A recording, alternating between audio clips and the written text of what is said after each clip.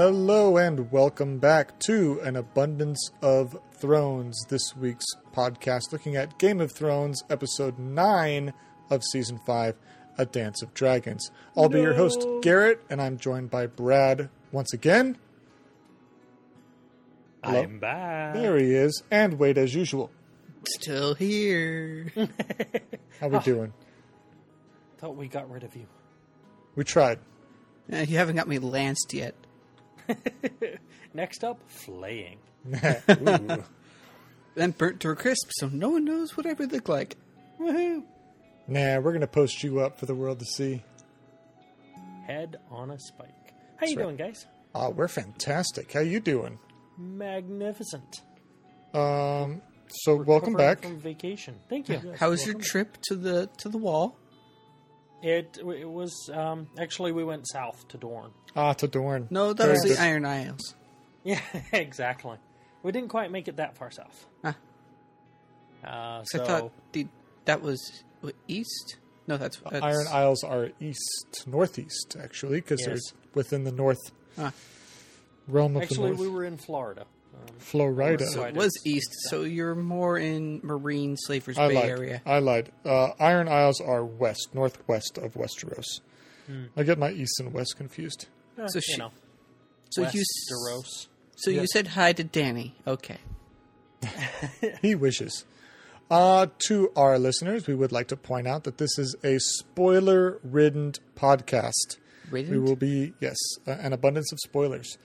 We will be going through the show episode in its entirety. If you haven't seen it, what the hell is wrong with you? Is it ridden? Spoiler ridden? Sure. Yes, it I is. don't care. I can't speak good much. And he You has don't been English. drinking. And I'm Jesus. totally tober. This is a potentially explicit podcast. I say potentially because even though we can be quite tame, we can also be quite filthy. So I don't know what's going to happen. Be warned. It may or may not come out. That's correct. To the business end of this episode was directed by David Nutter. If that name sounds familiar to you, it should. He directed episodes 6 and 7 of Season 2, as well as episodes 8 and 9 of Season 3, which included The Reigns of Castamere, a.k.a. The Red Wedding. Dun dun dun. Dun, dun, dun. Writers on this, the Double Ds, David Benioff and D.B. Weiss. Viewership back up 7.14 million this week. Still down from episode 1, but we're on an upswing. Critically, rated at 94%. So a little bit of a drop from last week, but I think we can all agree still quite good. Yes, I agree. And one last thing before we get into the episode. For those who don't know, the Game of Thrones Monopoly has been released. You can find that at Amazon. A link was posted on our Twitter page just today, June 9th. So you can find that there. Or use our Amazon link and search as normal. So that is as of recording today, not as of posting today. Well, I mean, they're one and the same, but that's fine. If you like Monopoly and you like Game of Thrones, go pick that up. Okay. Great. What did you guys think of the episode overall? Wade, I'll let you start. The ending was awesome, but I guess we have to start at the beginning. It's usually a good place to start. Yeah, it usually is. Mm-hmm. Sometimes I'd like to shoot out of sequence, but it never really ends well. It's a very good episode. We're finally getting to the meat and bones of everything. Everything's starting to coalesce. Well, it better. We've got one episode. Exactly. I think kind of the downside with this season is normally we have kind of a mid-season finale at episode 4. Where there's a lot of, build up 1, 2, and 3, 4 hits hard, and then you have 5 to pick up the pieces. 6, 7, 8 build up, 9 hits hard, and then 10 usually kind 9 of softens it up a is little a bit. pretty big hit. That's been the history up till now. This season, they've been pretty tame 1 through 7. 8 hit pretty hard, 9 hit harder by some people's perceptions, and we'll see how 10 wraps us up. loved the end of this episode, as I think many, many did. Some bits in the middle that were a little hard to watch. So we will we'll discuss that as a whole. How about yourself? I was not as impressed with the ending as everybody else seems to be. Because of content or quality? Yes. Okay.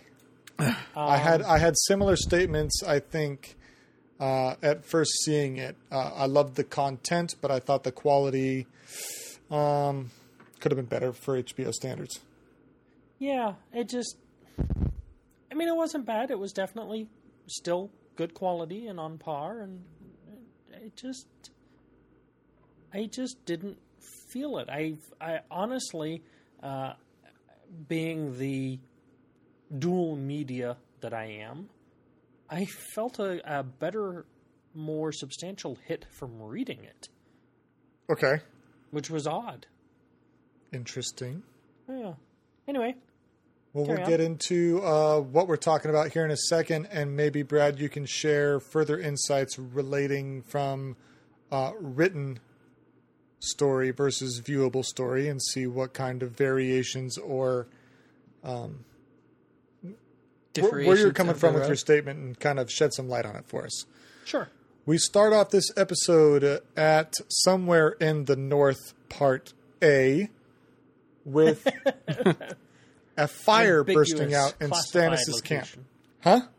A classified location. An undetermined location somewhere north of Winterfell. Castle Black and Winterfell. Yes. Definitely havoc being caused there. This seems like it's the aftermath of last week with Ramsay promising, just give me a couple guys. I got this. It is interesting. I totally agree with that statement. Although typical Game of Thrones, it's alluded to but never expressed. However, there's a bit of a concern in the community that maybe this was a plan by Melisandre. Ooh. We'll get to how this maybe relates in a little bit, but once you've seen the episode, you might be able to correlate how actions A influence results B. Absolutely. But yeah, we find out that fires burst out all across the camp. The food stalls have been wiped out. Many of the horses have been killed, putting Stannis between a rock and a hard place. Definitely. I mean, we covered a couple weeks ago, his support is waning. His hired help is leaving.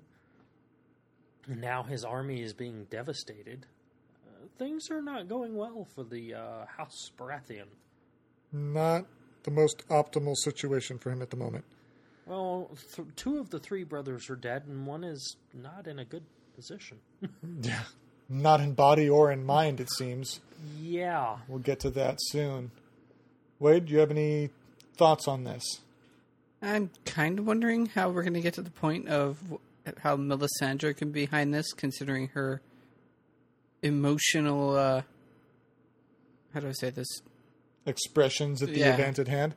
I would agree with that statement. I'm not saying... she did seem surprised by it. I would agree. She perked up like she heard something. Mm-hmm. Then, came out with the lantern. So it's like, did I just hear footsteps coming across? Correct. In the snow? So... And then Stannis walks the camp talking to Davos on an update on the situation. And Stannis catches Melisandre and his wife and then proceed to have a very apparently private small council meeting. I don't know. Mini council. So, I mean, I don't think there's any small secret as to what they may have been talking about, which we'll get to here shortly.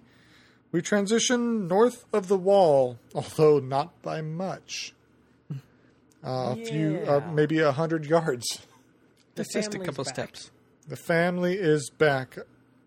Did you think that Alistair was going to take over?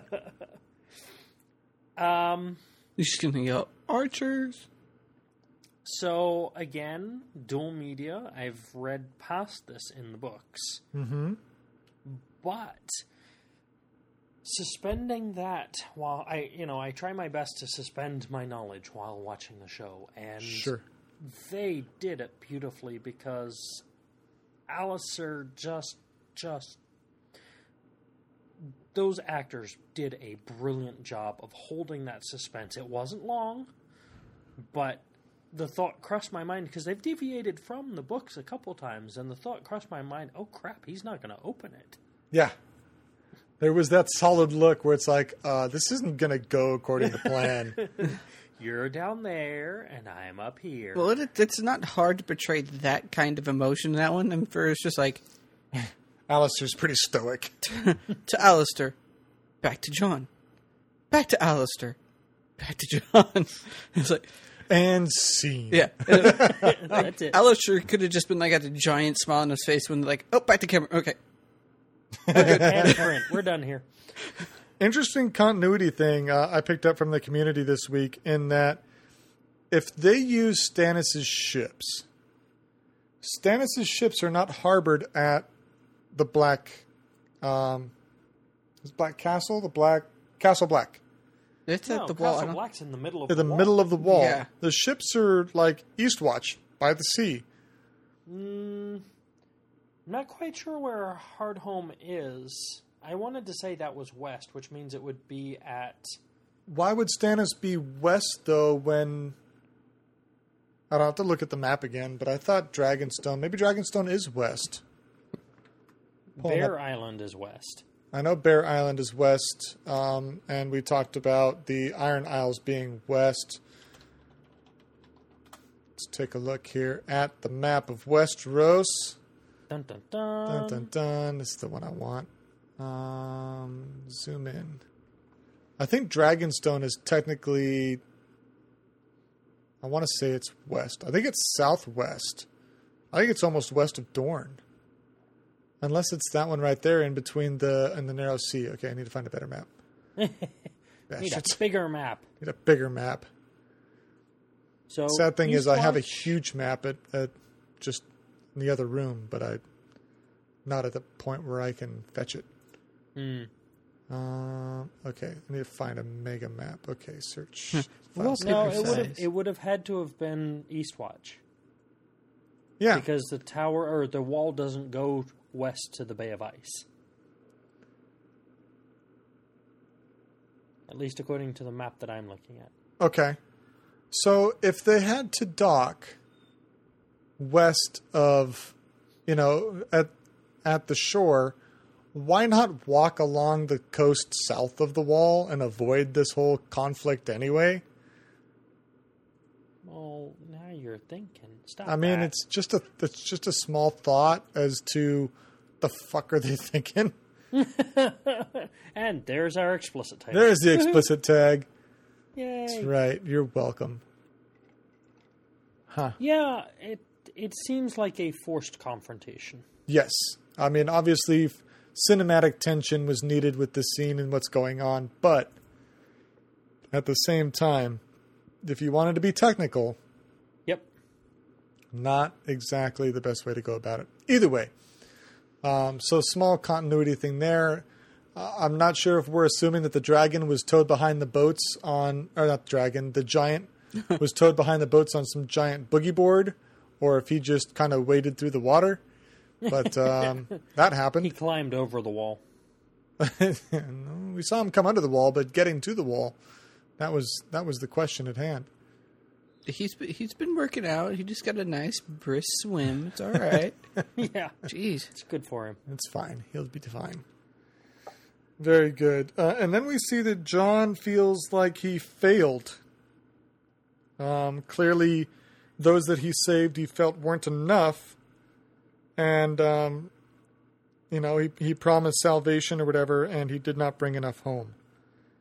Well, there was certainly a heck of a slaughter last week. Yes, it was. And a strong replenishing of the White Walker ranks. Yes. So there were a couple things that came out of that, and seeing as I wasn't here, I'm going to take a little license. Feel free, please. With your guys' episode last week.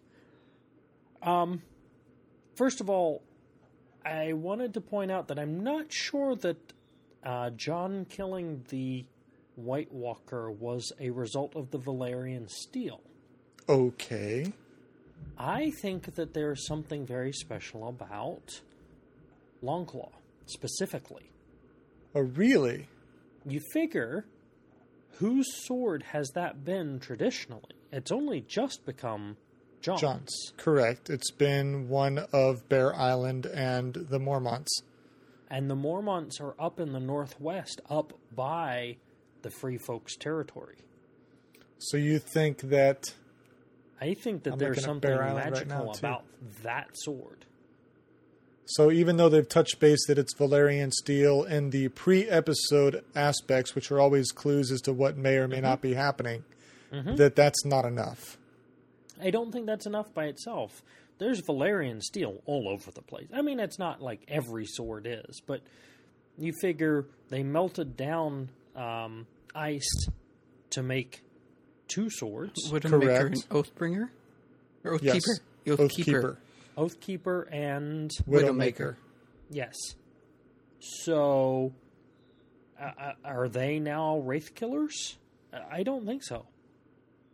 Maybe they are, maybe they aren't. I mean, I think, correct me on my lore, but I thought that I read and maybe heard in the community too that kind of all the great houses were given a Valyrian steel sword by, I'm guessing, the Citadel, since they're the ones who learn how to forge Valyrian steel.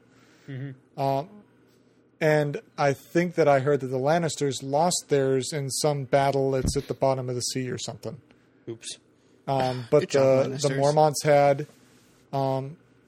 Longclaw, the Starks had ice, and so on and so forth. Now, we've seen daggers. I believe the dagger that was issued in Season 1 to kill Bran, that Catelyn prevented along with Shaggy. Shaggy.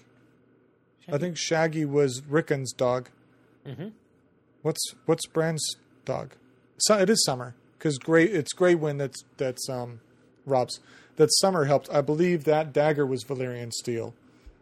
So yeah, we get a little bit here and there, but they're definitely not prevalent. We as viewers see them as prevalent because we're seeing all the major players. We're not seeing everybody. But it's an interesting concept.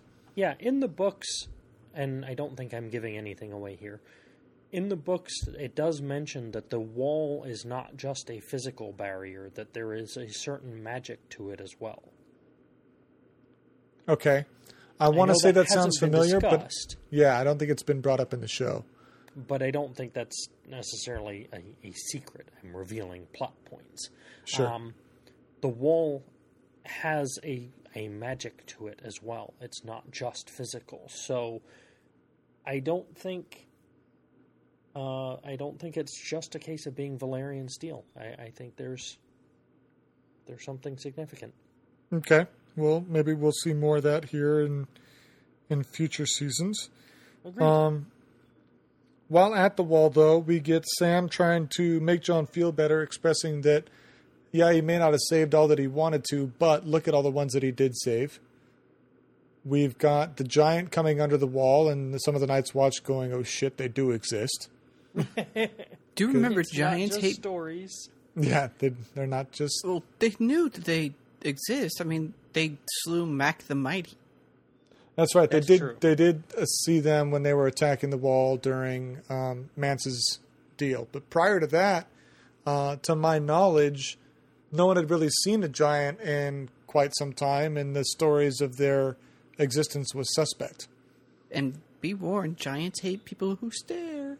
Yeah. That was great from last episode. And then we have Alistair coming up to Jon, expressing how he feels about Jon's kind heart, which clearly went well. Oh, yeah. And then one last thing, I think, before moving away from the wall, is that Jon and was it Ollie, the boy? Yep. They kind of lock eyes, and I think Jon realizes not that Ollie's disapproval carries a lot of weight, but I think Jon cares enough about it to acknowledge his existence. For it to actually have an emotional toll. Yeah. I kind of saw that look on his face, like, "Hey," and Ollie just runs away, like, Yeah, no, fuck you. Back to an undisclosed location in the north, part D. We get Stannis sending Davos away. Sending him to the wall, expressing, we got to talk about, we can't march forward to Winterfell because we don't have enough stuff. We can't go back to the wall because we don't have enough stuff. So, hey, Davos, I need you to go get us more stuff, but I can't trust a messenger boy with this because he's not smart enough to act on his feet. John will just say no, and that'll be it. Messenger will be, it'll be done. But this also comes in that Stannis now names Davos his Hand of the King. No, he's been Hand of the King before. It's been expressed. I thought it was like, so you take... He's reminding him. Yeah. He's just reminding him that you serve me and you're doing a task by my order, so go do it. Get lost. Yeah. Davos tries to take the princess and the queen with him, and Stannis clearly has his own plans in mind. Dun, dun, dun. And denies that request. Anything more on that for you guys? Not really. He seems to be distancing himself. Yeah, he's starting to get a little cold, huh? Mm-hmm. And then Davos goes to visit Shireen and gives her a little present, knowing that he's going away. Very artfully carved stag, I might add. Yes. That's, I don't think, something your everyday soldier could whittle.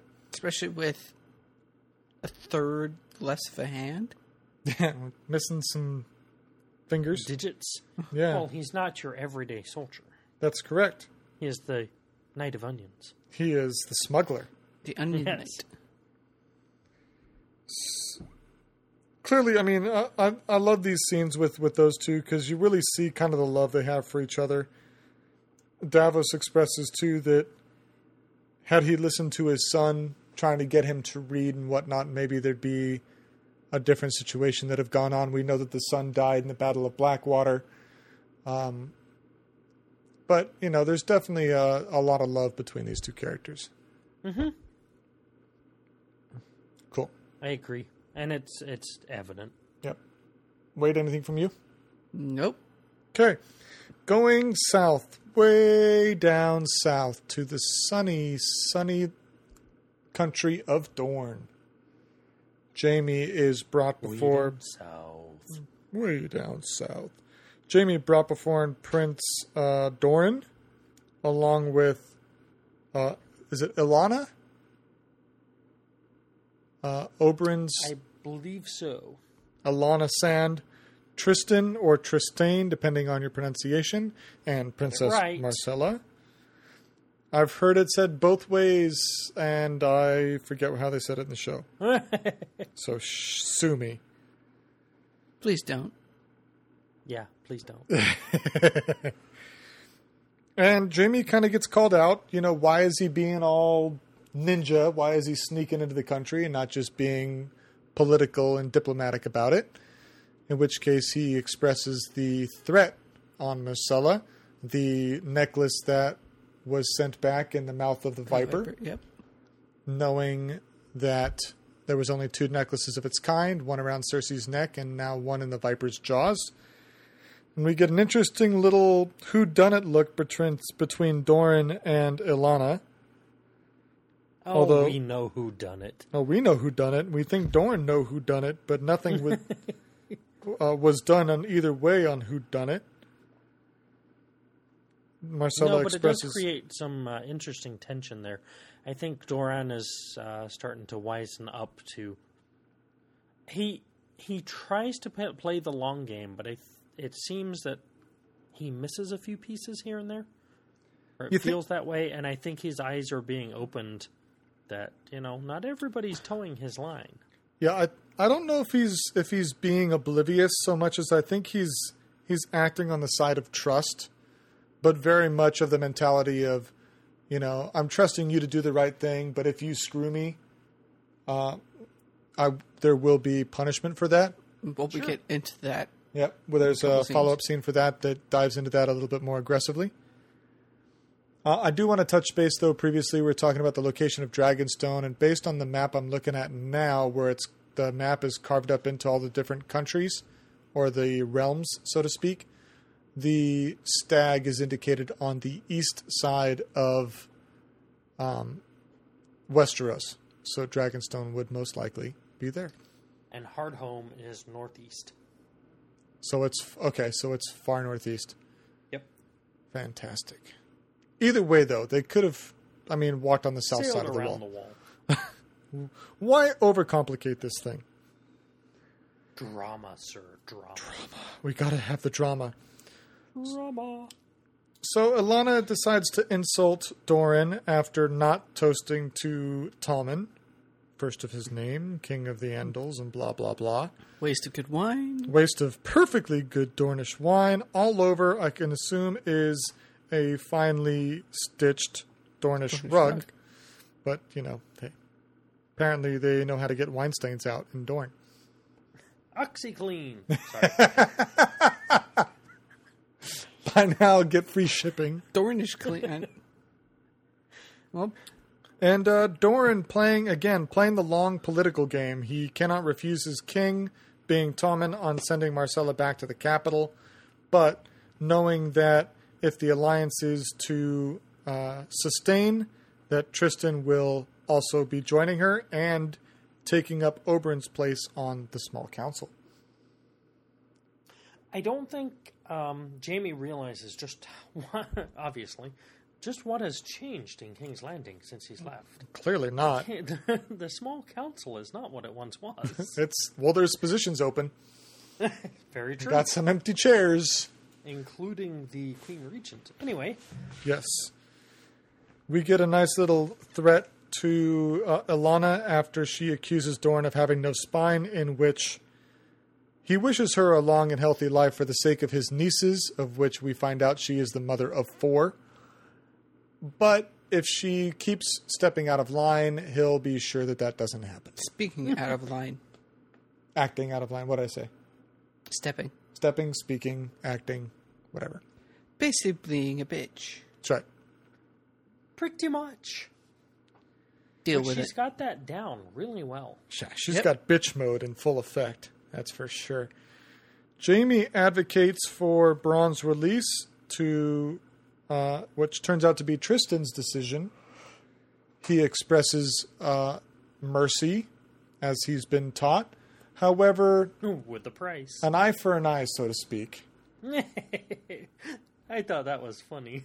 That's great. I do also love, before we get to that exact situation, we go to the cells. Oh, come on. This is way better. We got Hottie playing Get My Hand Slapped by kind of a hottie. And she's playing the psychological game and not necessarily the speed game, as we learn from this scene. Mm-hmm. And then Oberyn gets taken... Oberyn? Not Oberyn. Bronn. Oberyn. Oberyn's dead. I miss Oberyn. He was a good man. Bronn gets removed from the cell. He's not sure if this is going to be a pleasant or unpleasant walk. But he confesses once again who the prettiest girl in the world is. And she is accused of being a slut by her older half-sister. By that time, which is hilarious to me. For me, if it was like, I'm being let out of this cage, as far as I know, you're still staying in it. Yeah, screw you. You are no longer the most beautiful woman in the world. You are pretty, but... Well, but hold on a second. She poisoned him, then she flashed him, and gave him the antidote for no real benefit to her whatsoever. Knowing Bronn? What? He's appreciative. Bronn's... I almost would expect Bronn to be like, no, I'm out of here. Screw you. I think he was promised a more beautiful bride by Jaime. I'm just saying he's keeping his options open. Maybe this is the one. Wouldn't he be lucky? So, back to Doran's, I don't know, what would you call that? Man Solar. cave, couch, pseudo throne room? What? I don't know. Man cave. His tasting cellar. I see a gnarly wine bar behind Jamie. Bronn gets brought in. He remarks on the appearance of the pie in front of him. Gets his punishment. And is offered soup. It's a one condition. That was hilarious. I'm sorry, but that was just awesome. That was pretty good. How about some soup? Yeah. Maybe soup is more in your immediate future. Mm-hmm. He does kind of get up holding his jaw in a way that would make the statement make more sense. Anything further there? It was just a flea bite. It's just a flea It was bite. just a flea bite. Nice. Across the narrow sea to Bravos. I almost said Marine there, which is not true. And we have Lana, a.k.a. Arya, selling her clams and cockles. AKA no one. A.k.a. someone. Yeah. She hasn't graduated to no one yet. Oh, She's sorry. just someone. She's not trying to graduate to no one. Apparently not. She's just because the man said she's not ready to become no one. But she may be ready to be ready to become someone else. Correct. Ha! He has been paying attention, folks. It's a rare points. occurrence, but it Give does him happen. an iron coin. So she pulls up to the thin man with her cart.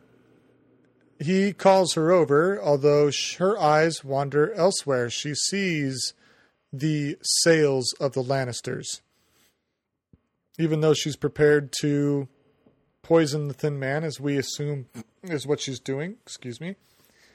But she has bigger fish to fry in the world of Arya. Not in the world of Lana. I don't think it was specifically the sales of Lannister that caught her attention. It was some shining gold armor. No. Who's the bodyguard? Damn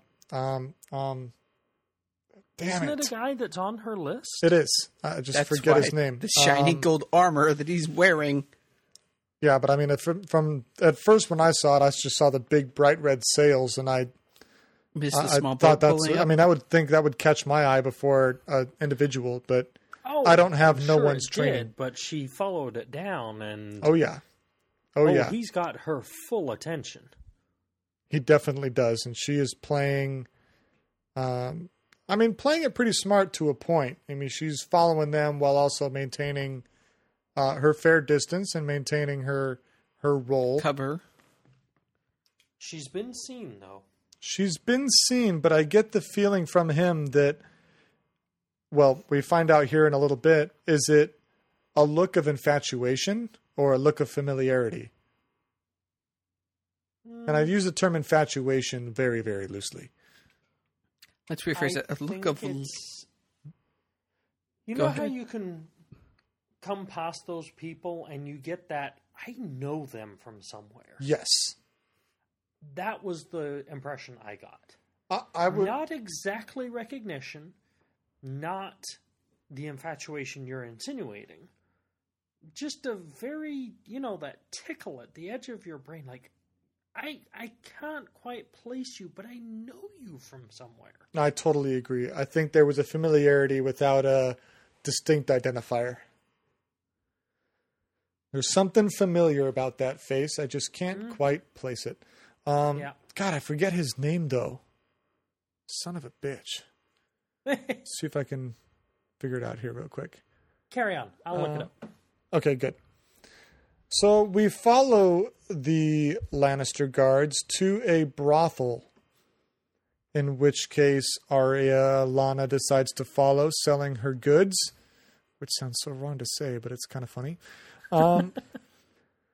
And although she's she's attempted to get kicked out of the brothel, Isn't it Sir Meryn Trant? There you yes, go. Trant.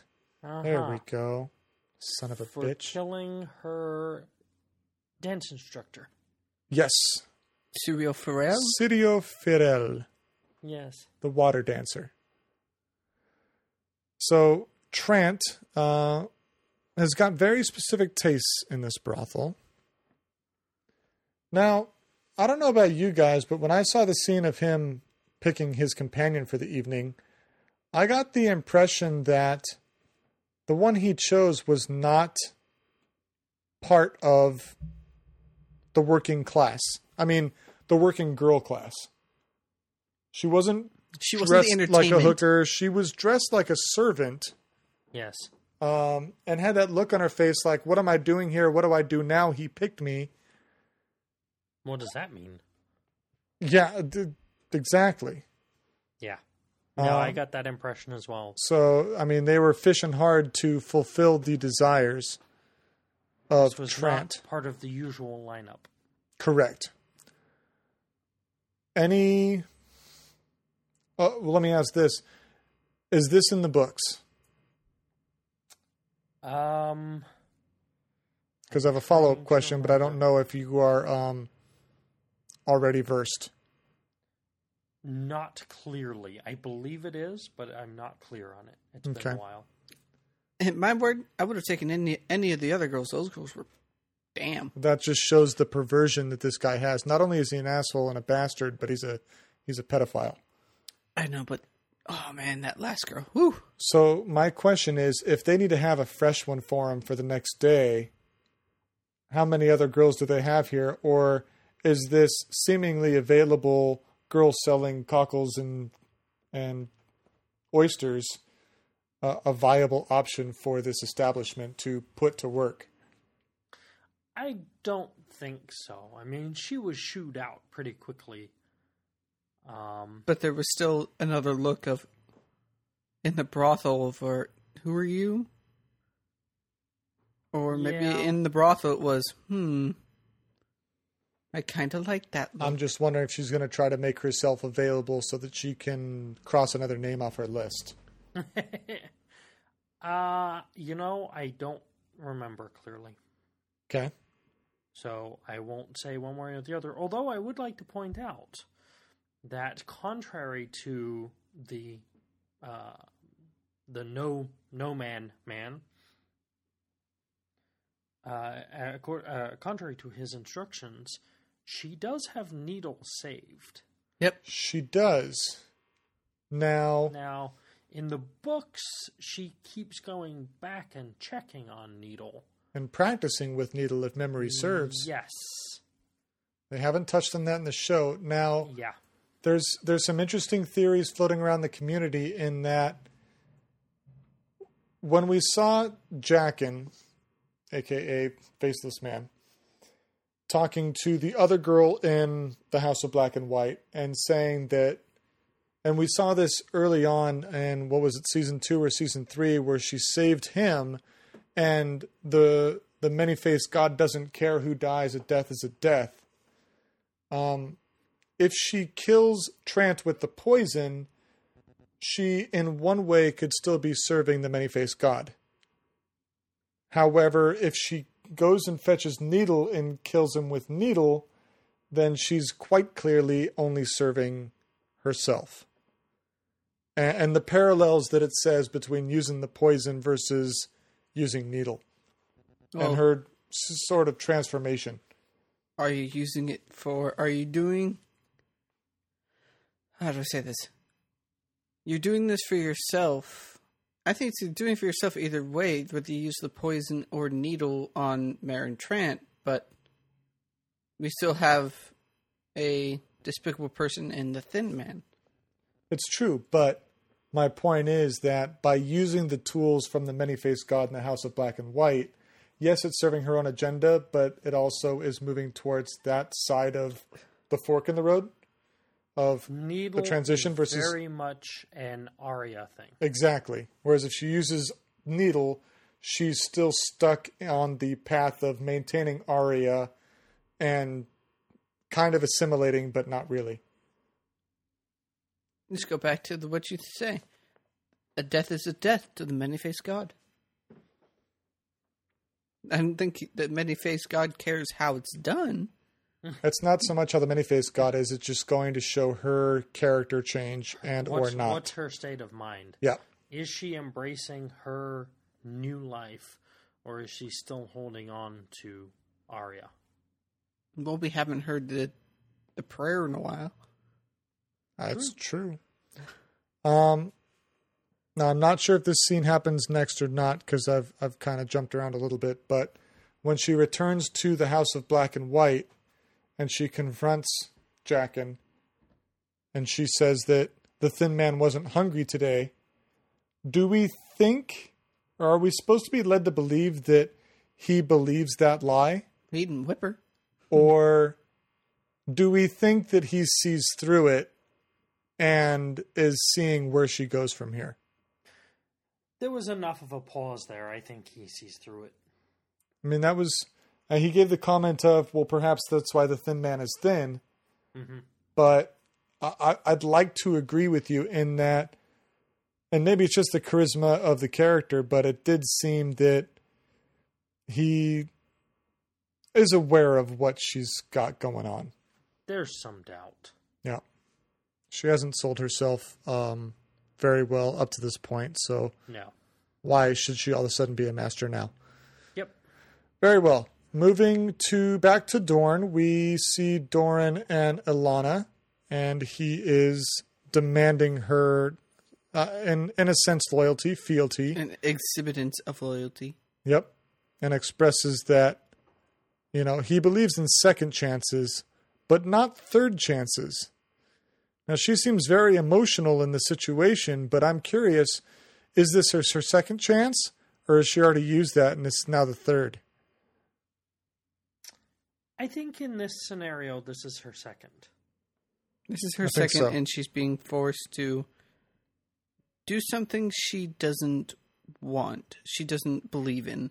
Yeah, because, he pulls away from her pretty strong in that scene, and right before he makes the second and third chance statement.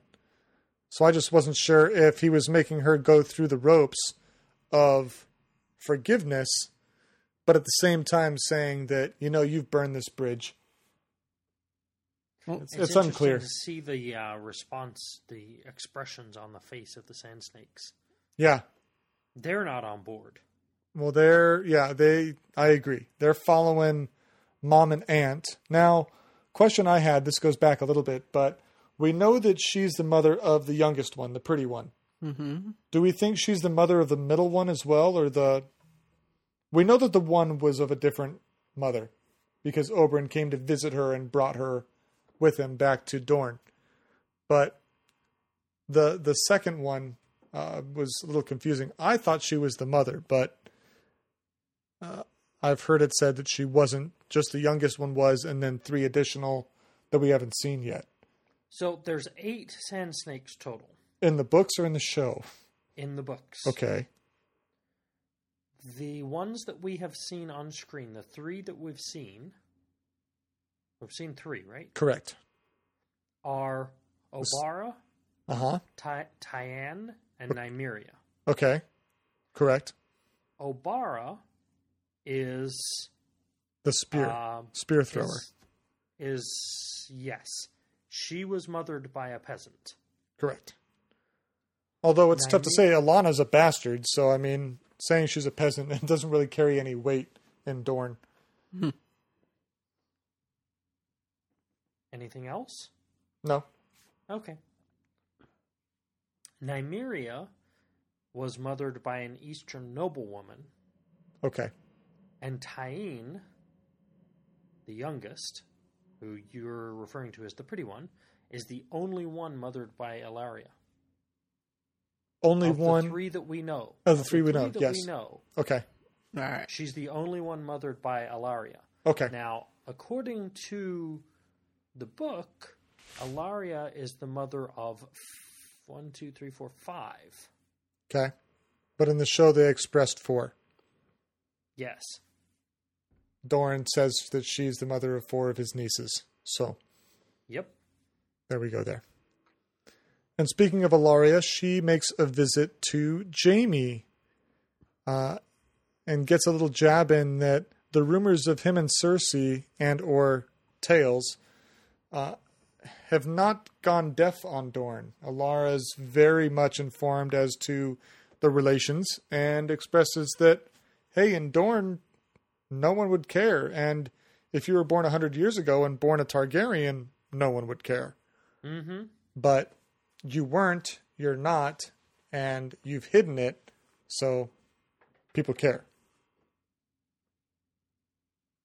And then she makes a remark of him writing like a 7-year-old because he's writing left-handed, which I thought was funny. She's being mean. You think so? Mean. He's like, oh, just have the maester transit for me. That's what he says. Screw you. Or something. Maester's kind enough to rewrite it. Interesting, though, that he's actually writing it in the first place, not just dictating. Yeah. Well, he's a prisoner here. He carries no... I mean, he's a very well-off prisoner, but he has no real power. Well, he was sitting there breaking bread with the royalty of Dorne, so I don't know how much of a prisoner you can be with that. But he has no authority, is my point. Peasants don't have any authority in Dorne. They're still there. They don't break bread with with royalty. She's a bastard, and she broke bread with royalty. She being Alana. Well, she still has the sand snakes behind her. Not, well... More bastards. That matters much to They're all bastards. Duran. So, back to undisclosed location between Winterfell and Castle Black. Castle Black. First, I believe we start off here with Stannis visiting Shireen, talking about the book, A Dance of Dragons, in which it tells the tale of the Targaryens' civil war and fighting for the command of Westeros. Whose butt goes on the throne. That's right. And then Stannis pretty much telling us exactly what he's going to do. He's got to do something he doesn't want to do in order to fulfill his destiny as he sees it. She says whatever she can do to help, she wants to do because I love you, Daddy, and I want to help you, not knowing that Daddy wants to burn her at the stake. This is a real turning point. We've seen Stannis get steadily colder. Yeah, I just thought this was really interesting when we had the episode, 3 episodes ago, where we got the monologue with Stannis about doing everything he could to prevent the grayscale from progressing. Mm-hmm. And we get this polar shift now from... I mean, he told Melisandre earlier on that he'll never sacrifice his daughter, anything but that. And here we go. Now, back to Wade, your statement of how did Melisandre, why would it be a potential for her to orchestrate the attack on the camps? By the way, Father's Day is June 21st. Oh, okay. Don't burn your daughters, just saying. But it might mean that I have a long and prosperous life. Don't burn your daughters. That's all I'm saying. So, the statement, though, Wade, is that Melisandre's been wanting to sacrifice King's blood to the Red God for some time. And now we're at the situation where she has the opportunity because Stannis is at that breaking point. He has no option. He can't go forward without something changing. He can't go back because he doesn't have supplies. He feels the only option now is to succumb to the whims of the Red God and sacrifice some King's blood to the Red God. Okay. So you asked how this could be a plan by Melisandre. She still had that emotional thing with the attack. I agree. So. I'm not saying it was her plan. I'm saying some of the community felt that it very well could have been given the actions that followed. I don't think she orchestrated the fire. I don't think she planned the fire. I don't think it's outside of the realm of possibility that she used that event to push her agenda. She orchestrated the fire, and somehow she killed, how many horses? Listen, I'm not saying this is my view. This is what I've heard in the community. I'm on board with you guys. I believe the attack and the fires were by Ramsay. but she used the situation to push her agenda to Stannis, saying, what choice do you have? You're not going to win this without doing this. And she opportunistically may have used it. Yes. Correct. I agree. But some of the community, fans like ourselves, feel that she may have had more of a hand in that attack at the beginning. Oh no, pull the guards away from this corner. So, yeah. Anyway. Regarding burning at the stake, she's calling out for Daddy. Daddy finally appears once she's bound. The mother is initially supportive of this decision. It's what the Red God wants. It's a great thing. And then, which I really hated about this, is that at an instant she changes from being the mother that despised her daughter all through life to being maternal again and advocating to stop this. Why didn't you like that? It was completely out of character for everything that we've seen from her up till this point. She never gave any maternal care to Shireen until they're burning her. You know, she had her locked up like a slave when we first met Shireen because of the grayscale, because she couldn't give Stannis any sons. And now all of a sudden she's freaking out and wants to save her daughter. It's okay to burn everyone until it's your daughter. Then you have a so burn after it for it. Maybe it finally struck a chord with her. I just thought there was no lead up into that. It was just so off the cuff, from left field. Sure. So it didn't really make sense to me. If it was Stannis, maybe, to maybe show some confliction because he did express how much he loved her, and now he had to make this decision. And maybe if they did it where it was too late for them to really save her, I would have believed that a little bit more than Mom deciding to be maternal. Understood. Okay. Anything else, Wade? Nope. Nope. Next scene, Great Pit. Marine. We visit Marine for the final scene of the show, the final destination, rather, the fighting pits, to which Hisdar Zolarak is late to the party. Do we have any assumptions as to what he is making sure goes according to plan?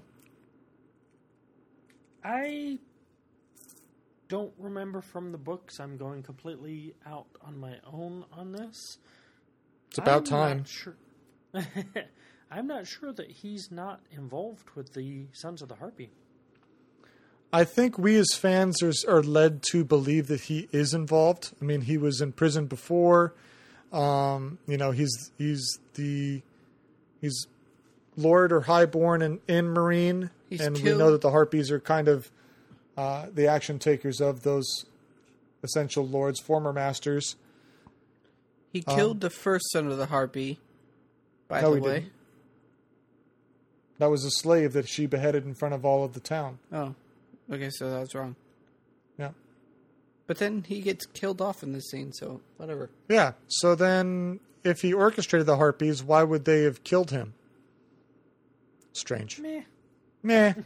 But before that, we get the, what's his name?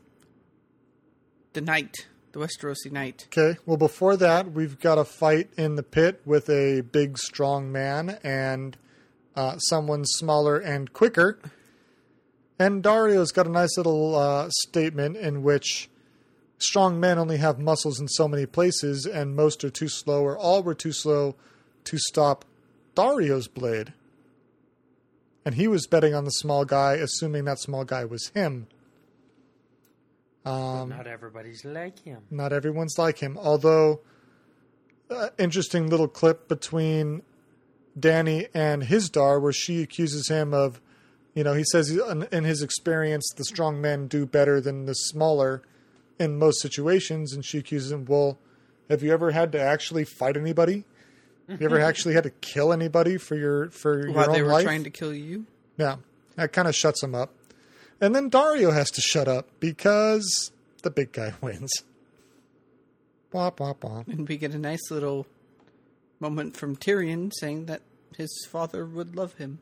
His father would love Daario. Not Daario, Hisdar. So yeah, that happened. And then we get Jorah, who... Still trying to claw his way back into favor. Yes. And he enters, or when he enters the arena and he makes his pledge, I find it interesting he didn't do it in the common tongue. I think he did it in Dothraki, because I don't know that we've seen he knows High Valyrian. Come at that again? When Dario greets, he says, fight and die for your glory, O glorious queen, in the pit. Mm-hmm. He doesn't do so in the common tongue. It's subtitled. Mm-hmm. He's speaking a different dialect. Yes, High Valyrian. Have we ever seen him speak High Valyrian up till now? We know that he knows Dothraki. That's a good question. Okay. Thought for to be... investigated? Muddled over. After some fire... Another interesting fact of the scene is the expressions of Dany's face while Jorah is fighting. She is conflicted. Tyrion sees it. Tyrion expresses how she could call it all off if she should want to. And Hizdahr expresses that she cannot. That would violate the traditions of the fighting pits. But she's moved by his potential demise.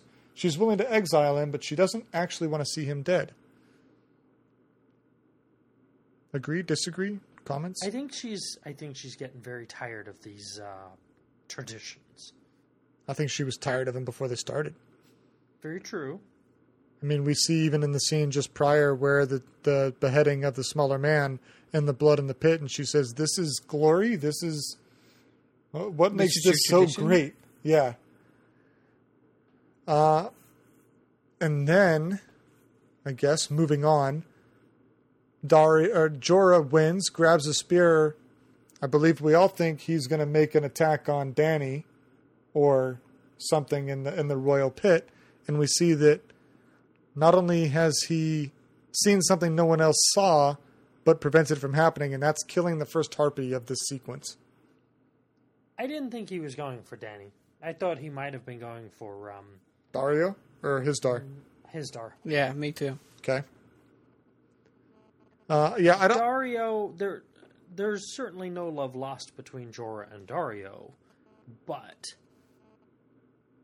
Dario is her companion of choice, whereas Hizdahr is her companion of necessity. Yes. Very political. So I could see there being hey, let me take care of this for you. Yeah, that's fair. Although they duck and cover her because they think it's an attack on her. And we find out it is the first harpy. And holy shit, there's a lot of harpies in this fighting pit. Glad she reopened the fighting pits. Yeah, such a great thing. It was a good way to flush them out. Well, she did mention about, letting the snake strike so you can cut its head off. Mm-hmm. Well, it certainly struck. We see Jorah reaching out to Dany to offer her safety. Tyrion saving Missandei with a little dagger to the back of a harpy. Aww. Lots of Unsullied die in this scene. Clearly overrun. They were not prepared for a situation like this. That seems remarkably irresponsible. Soft. Think they've gotten soft? They've gotten soft. They've been hanging out in brothels and, haven't had to march anywhere in a while. Lazy, Unsullied. That seems remarkably unresponsible to me. We know there was a group out to kill the queen. Mm-hmm. Let's have not as many men as possible. Yeah, let's have the smallest amount of guards available. Yeah, there weren't that many. They were slow to react. Again, all plays into my theory that they've gotten soft. They're just... I mean, we've had some civil disturbances. There have been some issues with the Sons of the Harpy, but they've been more police issues and less army issues, right? And these are soldiers. Yes. They're not cops. Correct. And they've been parading around the town being cops, and that's not who they are. I agree with Wade, though. I mean, we've been built up since, episode 2 this season about this underground group of revolters, rebels. They've made a mark of how many there are. Sorry. Yeah. What was it, episode 5? No. Something like that. Episode, the Sons of the Harpy episode, where exactly. they kill Barristan. Speaking of, apparently we're led to believe that Grey Worm is still healing. So, I mean, I guess he needs extra time to heal. He hasn't been in, 4 or 5 episodes? It's been a whole, tournament. We've had enough time for Jorah to rise to the great fighting arena. Yep. Well, I mean, we saw that he fought his way in that one pit, met with Dany, got exiled again, went back to the Master. Came back and said, let me fight for you. So he had enough time to fight through the whole quote-unquote tournament. I think he earned his way to fight at the Great Pits after the first fight that we saw. No, he said, let me fight for you. In terms of be more... In this pit. He came in and said, you said the one who wins in the things earns a chance to fight in the Great Pit. And he said, I won. No, but he still has more fights to go. I don't think he does. I don't think him winning, 1, 2 fights allows him to be fighting the Grand Pit. I doubt that. They just reopened the pit. How many fighters do you think they have available? Well, they Hundreds. bring up 4 in one freaking match. Thousands. There's a lot of other fighting pits that are all culminating. Everybody wants in. Okay. Either way, we're arguing about it. If Grey Worm was there, he would have killed 150 just by himself. I know. He'd be like, now, Dany and her crew are now surrounded in the middle of the arena. She holds Missandei's hand and closes her eyes. Do we think that she's embracing for death here? Or is there something telepathic going on? How do I say? Warg? Bran, where are you little bastard? Yeah. No, I don't think she's a warg, but I think there's definitely a connection. I think there was a definite unaudible cry for help. Although the look on her face when he roared, because that definitely looked like a surprise and not a, smirk of fulfillment. Mm-hmm. So there may have been a connection, but definitely some doubt on if it was going to be followed through or not. Well, again, my own theory, and that's all it is. I think there's a connection. I don't think she knows it. Sure. Not completely yet. Okay, that's fair. If we go back to Bran, I don't remember how much was borne out in the series, but definitely in the books, he was having dreams of being... of warging, of basically the wolf's perspective. Being his wolf. They touched on that a little bit, although in the book it was aggressive. While he was sleeping, intense. We got the whole thing of the wolf jumping up onto his bed. Then he wakes up and the wolf's right there. Well, and he was talking to the wildling that they had captured too about these dreams where he is eating flesh and running through the woods and that kind of stuff too. So it was expressed, but not as aggressively as the books had it, for sure. Okay. But I'm wondering if it's that same kind of latent impression for Dany, that there is a connection. She can kind of touch it, but doesn't understand or doesn't fully realize what she has. Okay. I mean, I'll buy that. Just a thought. So Drogon lands and wrecks the place. After a couple not spears. Like wrecks, but he restores order. Not really. You don't think so? No, he may have munched on a couple of Harpies and he burned like a toasted, crap ton of them. Toasted a few, but as we said, there were a lot of damn Harpies. Yeah, but I they think were starting to get the better of him. Oh, well, I mean, that's true. He had a few spears, but I think at the same time, the power of the dragon had been expressed, and I think that goes a long way. Was the conflict totally resolved? No, I agree. But she's got a fucking dragon. 3. I know, but he couldn't have stayed. No, I agree. They would have killed him. Yes. But in that sequence, he is saved and I think we can all agree the bond has grown stronger between Dany and Drogon. By the way, nice kill there from Dario. That's right. Now, I want to remark on the graphics in this scene where she pulls the spear out and he's roaring at her face. Her hair's blowing. His fins are flapping. The shading, the detail. Oh, my God.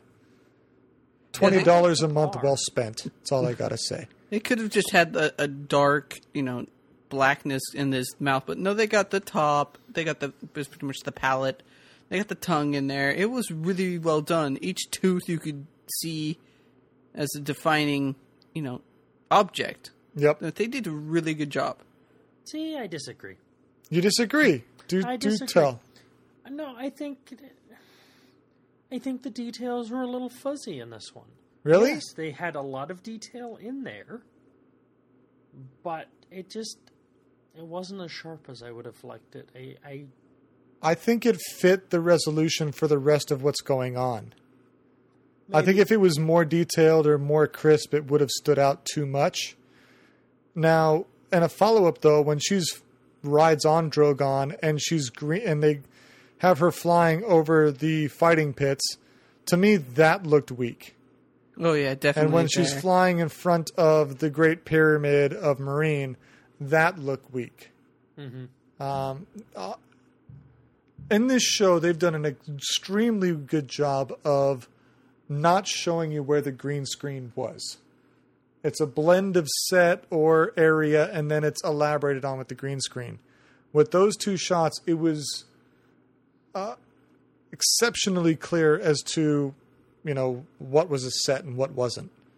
So, I mean, just the quality of those two shots were, to me, subpar for HBO and Game of Thrones quality. Yeah, I agree. I can't quite put my finger on it. Like I said, it seemed a little blurry, not quite as sharp as they had been. But it just the entire scene. I mean, face to face, as close as the virtual camera was, I should have been scared, and I just wasn't.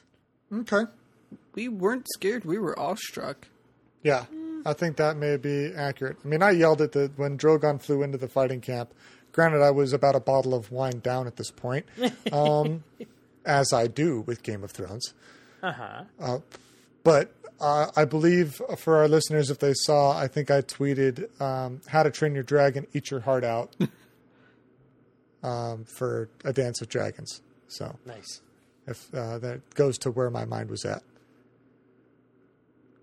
And that wraps up this episode. I mean, we get Tyrion looking awestruck, and I think finally conforming to Jorah's statement of the turning point was essentially the dragons and her interaction, so to speak, with them that caused Jorah to stop being a spy and become a follower.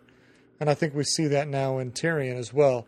Yeah, he was kind of along for the ride, but I think now he believes. Well, it's keeping him alive. Well, quite literally, yes. There is that. It's kind of an added benefit. Yeah. Anything else to add for you guys for season 5, episode 9? No. I will be interested to see how they close this season out. We got one more to go. Yeah, depressing topic there. We are coming up on the finale, coming up on this pre-Father's Day weekend. I think Dany doesn't know what to do anymore. She's resisted the traditions. She gets attacked. She opens the traditions. She gets attacked. We see in the in the upcoming episode, she's not around all that much. Well, the next episode, it's important to say that it is titled Mercy of the Mother, or Mother's Mercy, one of those two, which we were deliberately expressed was the confession before the seven-faced or seven-starred god. And should one confess to their sins, they would be granted the Mother's Mercy. So we know that there's going to be a fair amount of Marjorie Cersei and Mother of Loras. Dragons and Drogon took a couple spears. Mercy of the Mother as well. Sure, a little bit more of a stretch, but Interesting. Tried. so. But yeah, it should be interesting to see how they wrap this up. Typically, again, episode 10 is a little calmer. However, David Nutter will be directing that one as well, and based on his track record, He does typically combat. He does the the high action octane shows. one. Yeah. Yes, agreed. So it'll be hopeful or exciting to see what comes. Danny's on the run. She's on the temporary retreat. She's on the flight. She's airborne. We would like to remind our listeners to talk to us. Hit us up, facebook.com/abundance.not or Twitter @abundancenot. We look forward to hearing from you and saying hi. Absolutely. Hit us up. Talk to us. We like it. And with that, we'll see you next week. Vala Margulis. Vala Dohaitis.